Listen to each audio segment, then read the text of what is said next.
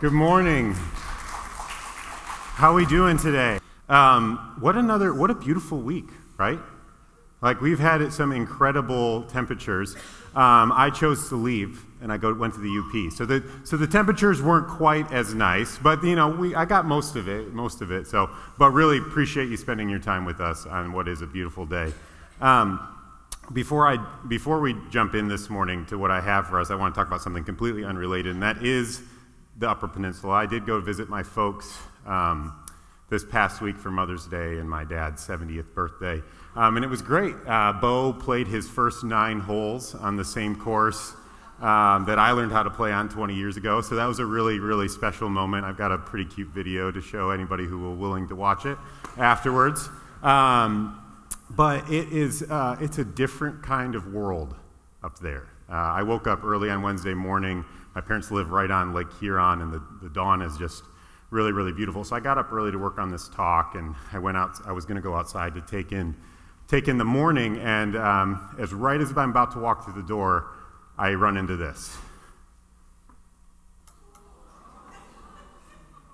Yeah, it was the right way when I saw it. It was this way. This is Mike Bradaway's first time in the booth, so he'll be in Kidport next week. So if you want to avoid that, we could use it. You could sign up. But I about lost my pants. I mean, you're seeing it after I was grabbing my phone and fumbling. So, but it was right there, right in front of me. So it was not a large bear. But I'm not sure that size is a factor when we consider interactions with these creatures, right? Like when you hear about a bear attack, nobody's first question is, well, how big was it, right? It's a bear, right? You want to keep as much like walls and barricades and firearms between you and it at all times. But it is a different kind of world in Drummond Island. It is the definition of solitude and peace and calm interrupted by bears. So, but it is that time of year, right? It's like this is the time when bears are waking up from their hibernation, which is not a threat to us on this side of the bridge. So I do love this time of year.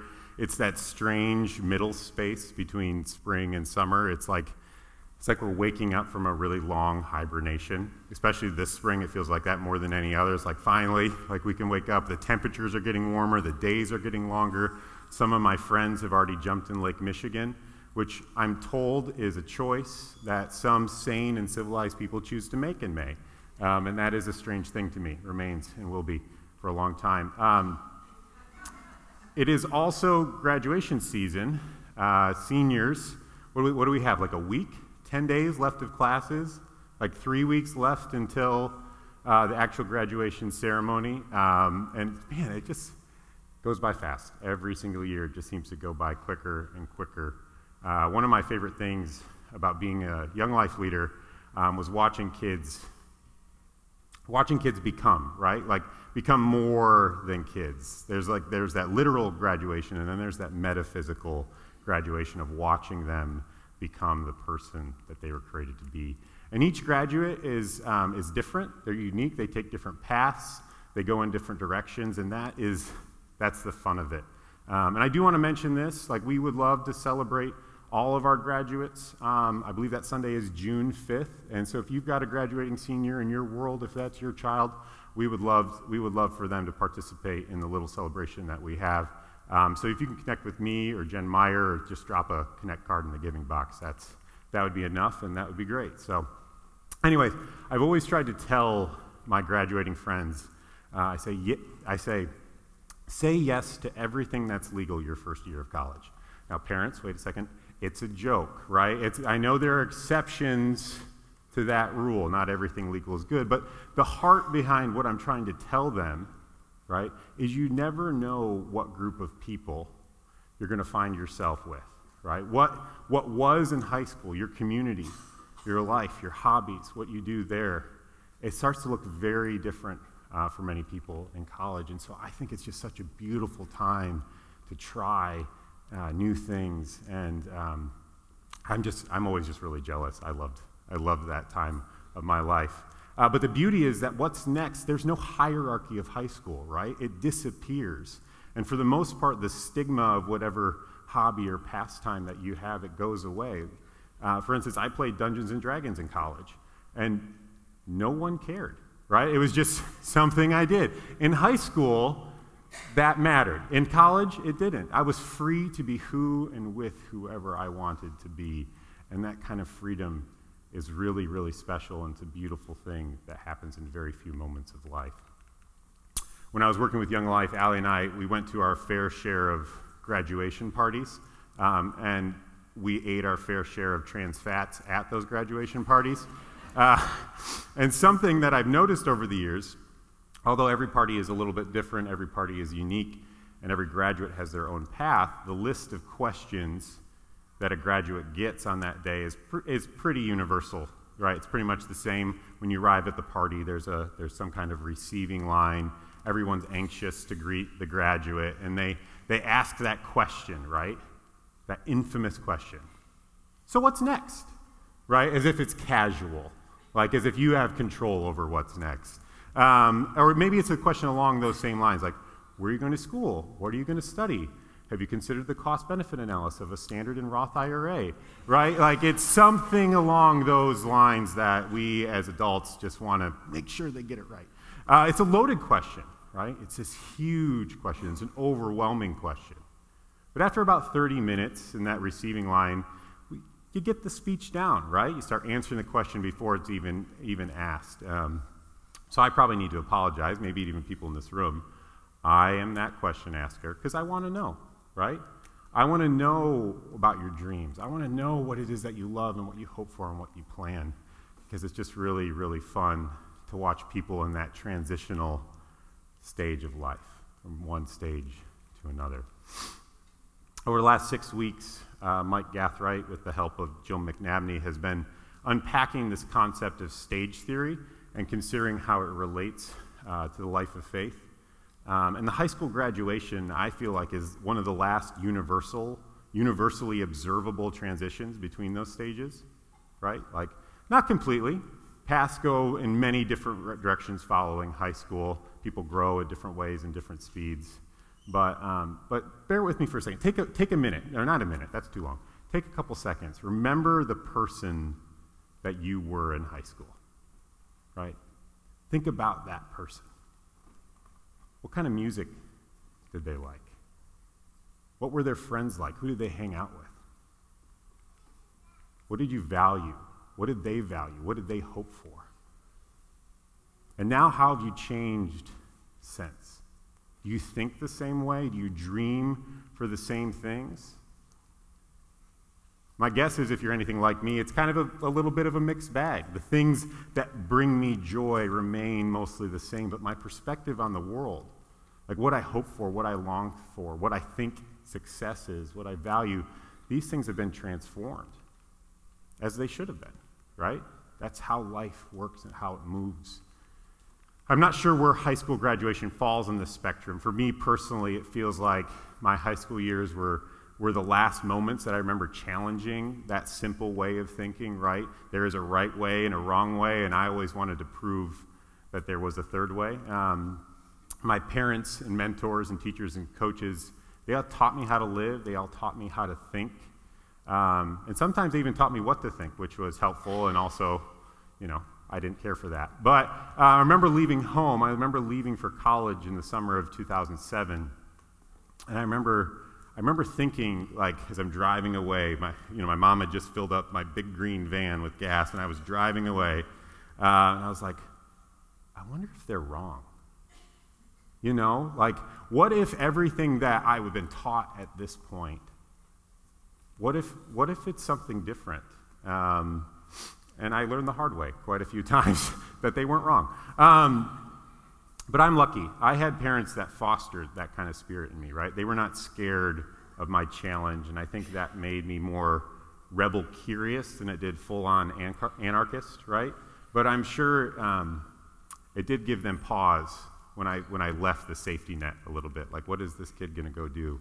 What is he going to become? And so this season of life is when I believe I began to flirt with the complex.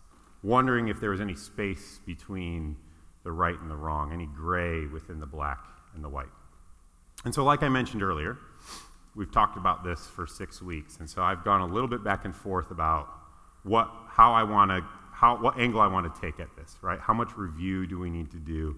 And so instead I decided, considering it from a couple completely different perspectives. Instead of doing just a straight up review, I'm going to come at it from a fresh angle. And so I would encourage you to go back and listen to some talks for the last 6 weeks.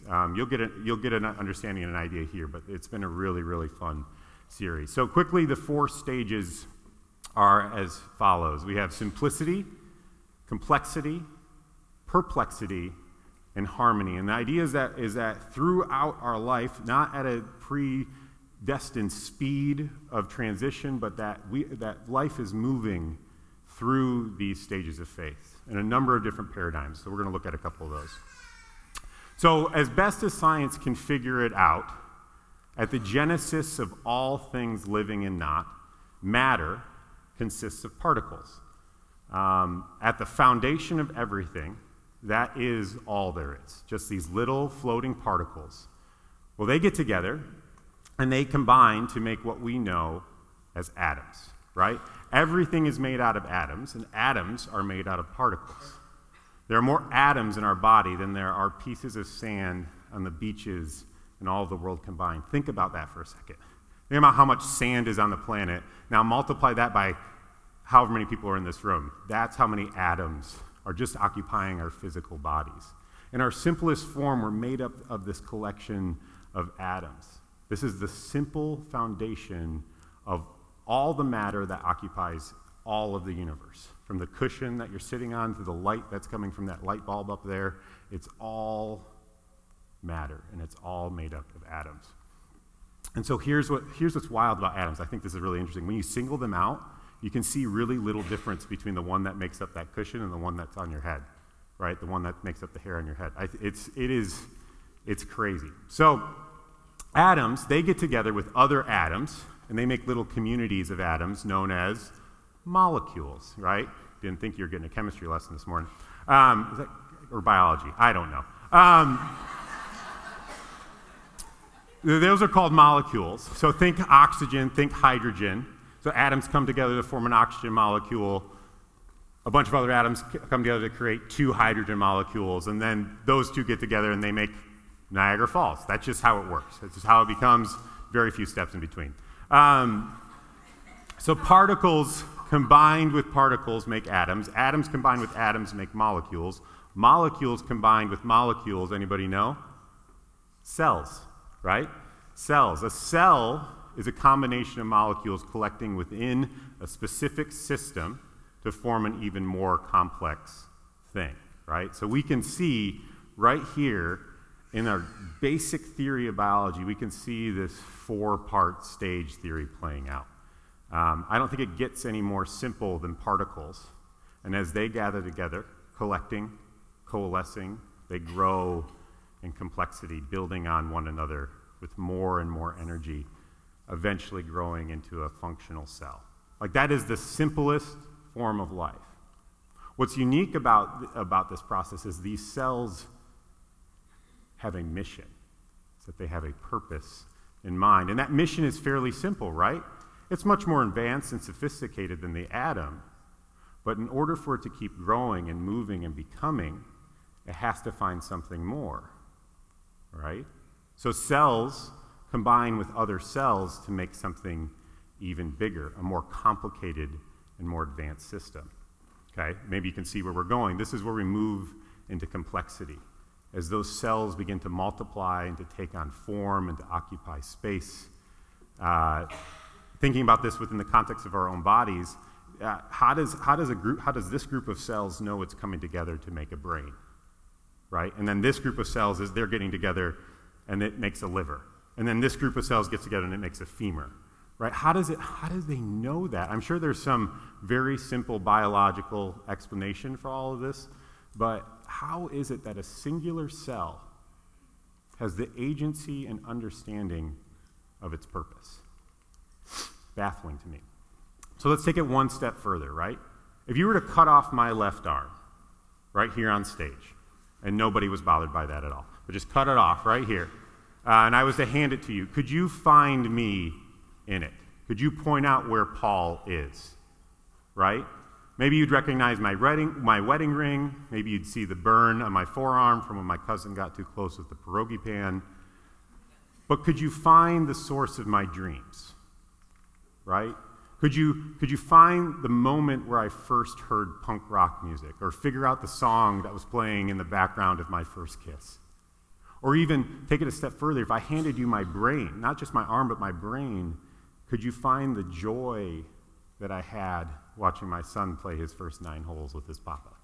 Right? Could you open it up and pull out the freedom that I felt when I graduated from high school, or the love that I had for my wife on our wedding day? You couldn't, right? And no one could. Not even me. If you handed me my brain, I couldn't find it. Because none of those things are true, and none of them remain true, unless the whole system is working together, is working in collaboration. So perhaps this is where we move into that stage 3, this perplexity, where it comes into play. If particles and atoms are the simplest building blocks, with cells and organs growing in complexity, perhaps it's this seemingly unexplainable idea of how this collection of cells and electricity can remember, right? How it can feel not only pain and sorrow, but joy and pleasure and elation. You see, who we are is so much more than particles and atoms and molecules and cells. Who we are is so much bigger than even human, and that is because we were made to be so much more than human. For me to be me, for me to be me in all the ways, all of me has to be working together. If one part of me fails, physical, emotional, spiritual, it threatens the functioning of the entire system. It's unbelievably perplexing to understand this on our own, right? Not only does a collection of cells, but an inspired collection of complex systems, right?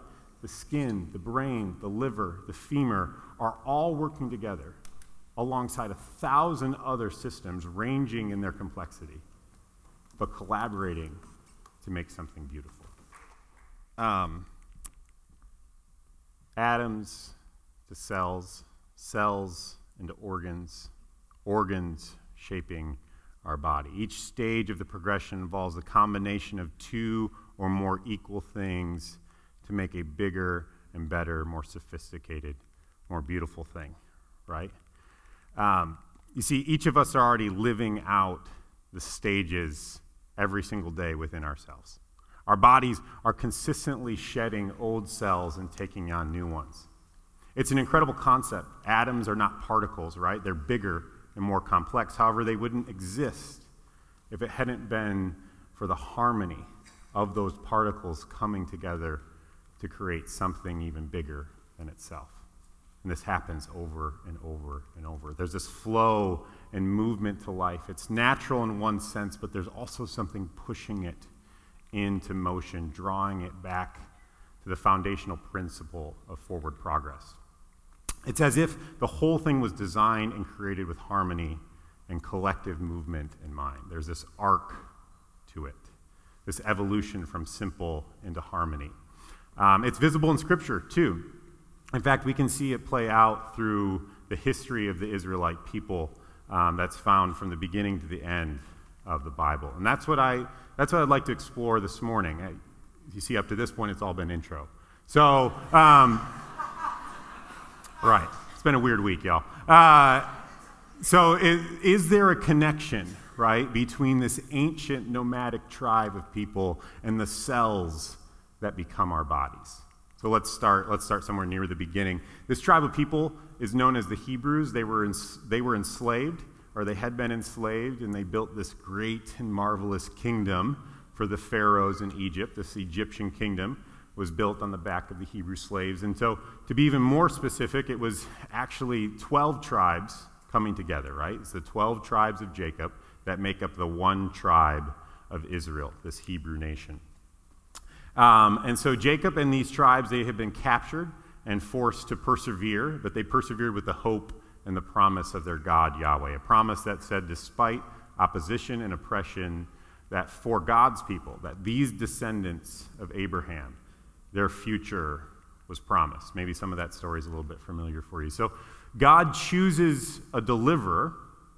He chooses a deliverer from this tribe, and his name was Moses, and he leads them out of Egypt and into the wilderness, which in this context, wilderness purely just means uncharted territory, right? The wilderness was an unmarked land. Whenever we read in the Bible they went into the wilderness, it probably means because they didn't know where they were going, right? That's what it means to go into the wilderness. And so this large group of freed slaves were now wandering to a place to be determined. And the only thing that united them was the promise of their God and their freedom from Egypt.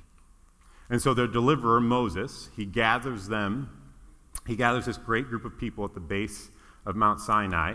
He brings them all together and says, these are the 10 commandments of our God. This is how the God who delivered us from bondage wants us to organize our life together. And he brings forward these tablets, these marked with 10 laws, right? These commandments for how to live life together. And for us, maybe these feel fairly simple. For instance, the first one, have no other gods, right?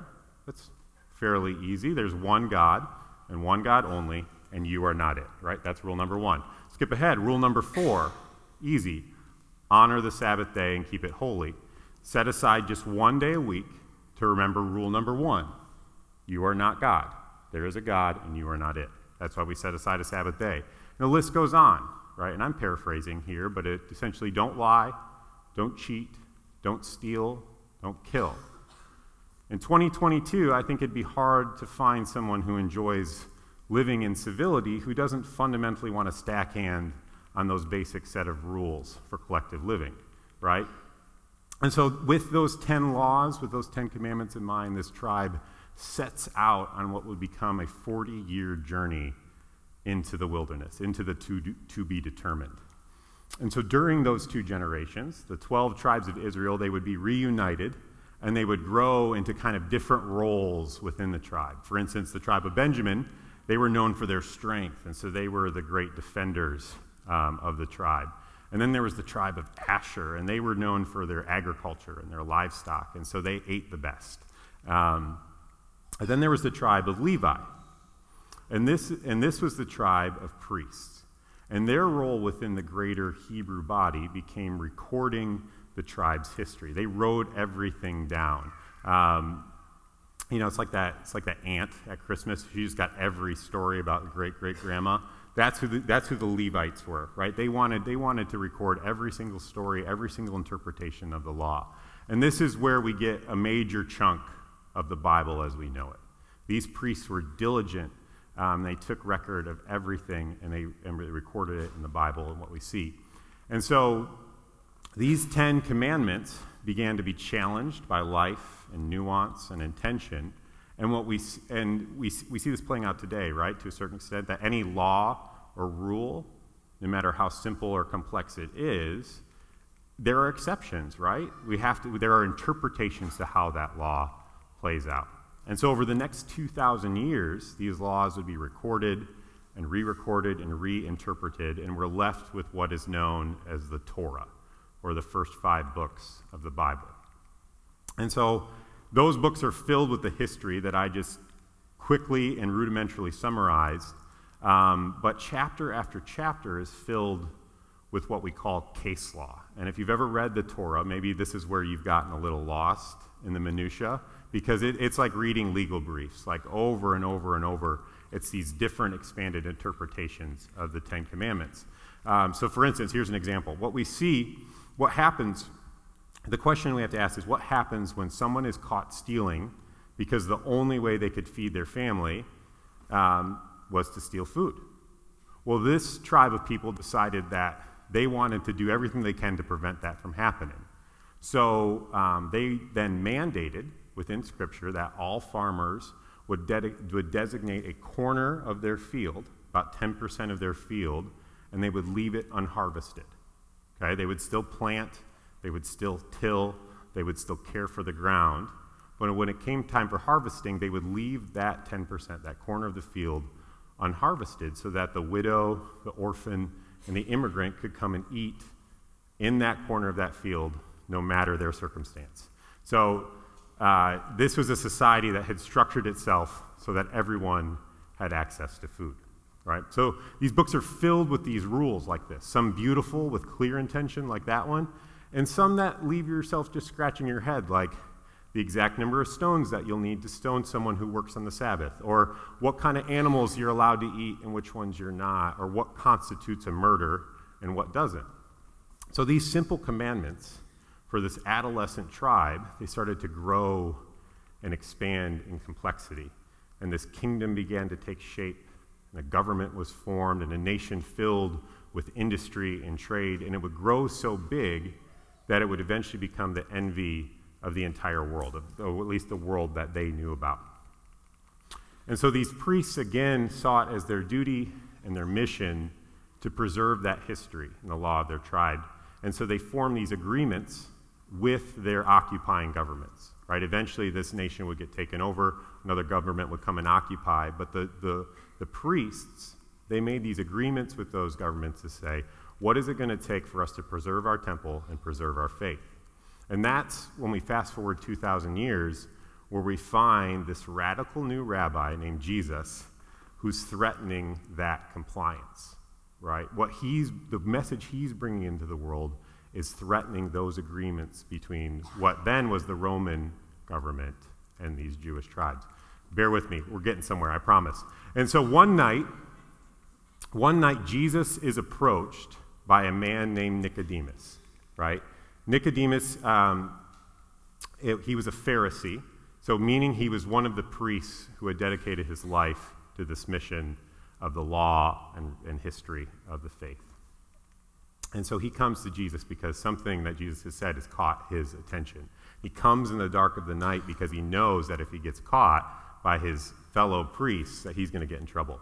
And so we see a curious Nicodemus. He's not coming to combat Jesus or debate him, but he's beginning to wonder. He's beginning to question. For 2,000 years, his people have fought for and believed in and recorded for what, right? Maybe, just maybe, this Jesus guy has something for him. And this is what Jesus tells him. Very truly, I tell you, no one can see the kingdom of God unless they are born again. To which Nicodemus responds, how can someone be born again when they're old? Surely they cannot enter a second time into their mother's womb and be born. And folks, that is a reasonable and fair question to ask. I don't understand how that works. What is he talking about? How can someone be born again? Now, maybe you're already reading the tea leaves here, right? But this is where we begin to see the story shift into the perplexing, right? Jesus isn't trying to confuse Nicodemus. This wasn't a riddle or a litmus test. Jesus was trying to shift the paradigm of faith. And so, why was this significant? 2,000 years, how did one receive favor from God? What did it take to get God on your side? How would someone become part of this tribe that considered themselves God's chosen people? Well, the only legitimate way was to be born into it. Being a direct descendant of Abraham, preserving the bloodline was necessary to preserving the tribe. And one was only chosen by being born into God's tribe. Yet here was this new rabbi, this new teacher, claiming that the only way to see the kingdom of God, to realize the full and abundant life that God wants for his people, was to be born again in spirit. He takes it even a step further. Nicodemus still isn't getting it, and so he's trying to explain this idea. And so a few verses later, Nicodemus still isn't getting it, and so Jesus says this: "For God so loved the world." 2,000 years later, it's easy to miss this, right? This is a fairly common verse. Many of us maybe can recite it from memory, but it's easy to miss the point here. See, 2,000 years ago, God loved your tribe, no one else. This was a world of tribal warfare on a massive scale, each region having its own people group, each with their own God who believed and saw the favor of God for them and only them. So to claim that God loved the world, this would have been an extraordinary way of thinking. How can one God love the entire world? What tribe is he rooting for then? Right? He can't love the whole world and love only one tribe. Jesus was asking this teacher of the Jewish law that had preserved that this tribe was God's chosen tribe for 2,000 years, he was asking him to open his mind. And in doing so, he was going to have to transform his own worldview to include more than just those who look and speak and think like him. In fact, he's asking what it would mean for him to include the entire world. What would it cost? Friends, if God loves the entire world, do you believe him? And what would that mean for us? What would that mean for me if that were true? The story continues, and about 60 years later, the same author of that gospel story, that's the author John, that same author, he's had a dream. He's had a vision, and some have called it a revelation, and he writes down and records that dream in what is now the last book of the Bible. And so he sees this moment when all of God's people are gathering, right? They're coming together to praise God and to see him and to worship him, and this is how he describes what he sees. There before me was a great multitude that no one could count, from every nation, tribe, people, and language, standing before the throne. You see the key word there? John is describing the moment where heaven and earth collide. And what does he see? Every nation. Not some nations, not the most important nations, not just the ones that speak the right languages or have the most money or have the biggest military, but every nation, tribe, and people and language. This is a huge, harmonious vision of the world as God sees it. This is no longer about just a simple set of commandments. This is about faith in a God who draws a circle around the entire thing and calls it grace. He's asking us to do the same. As we're inspired by his love, as we're inspired by his grace, the response can't be exclusion or separation. It has to be harmony. And this progress, this forward motion, it's woven into the very fabric of our being. But when we resist the flow of life by trying to separate and individualize through certainty and satisfaction and uniqueness, we miss out on the very thing we were designed and created to do. The very thing that is evidenced in the very nature of our being, right? You see, there's something at work inside of all of us that's moving us forward. Something that's bringing the smaller, more simple parts of who we are together to create a more significant and complex thing. It's a spiritual gravity that's pulling us together to move the world forward into the next stage of life. And at the heart and foundation of life, it's progress, forward motion. It's the harmony of life that moves us forward. It's not one single atom going off to be the first to become a molecule, right? No, it was an atom combining with other atoms like itself to make a molecule. Forward motion is a good thing.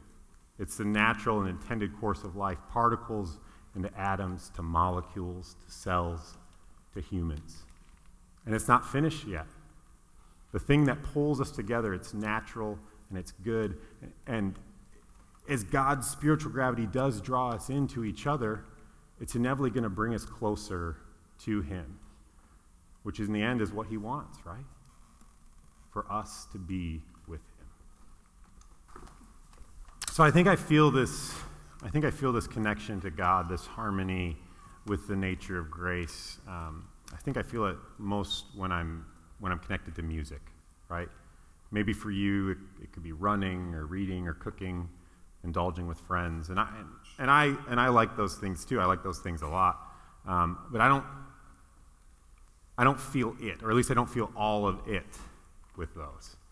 I think it's especially when I'm playing music, when I get to find that groove alongside the band and Mike and Scooter and Wes, and we just get into the moment. It doesn't happen every time, but when we're lucky, there's sometimes this moment in a song where it just becomes one, where the song feels like it's playing you, right? And you're just along for the ride. It's a high and a connection like no other. But can you imagine if all of us were up here playing the drums, right? Or if all of us were just playing the same keyboard part in unison, right? It would not have the same effect. It wouldn't sound good at all, no matter how hard Mike tried. No, what makes music is the harmony of two or more different instruments with different functions and sounds playing in arranged rhythm at a designated time signature. They're complementing one another to create an experience of beauty and connection. This isn't about being the same, it's about embracing and depending on the nuance of every instrument that God has created. So what happens next? What happens when we come together as a collection into a single body? Is it just molecules combined to make cells? What happens when we combine, when we collaborate, when we come together? What is it that we make?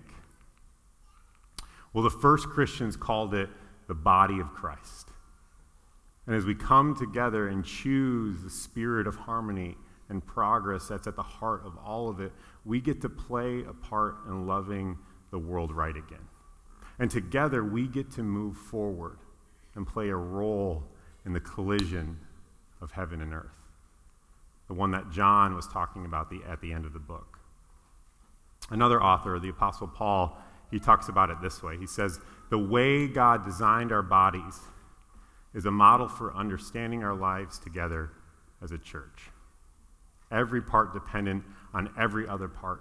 The parts we mention and the parts we don't. The parts we see and the parts we don't. If one part hurts, every other part is involved in the hurt. If one part flourishes, every other part enters into exuberance. May you flourish as others flourish and hurt as they hurt. May you know that you are designed to play a part in the progress of this world. May you know that what makes you, you, is exactly what we need. And without you, this world would be missing out. And may what is true for ourselves be true for others as well. And may the grace and peace of the Lord Jesus Christ be with you. Amen.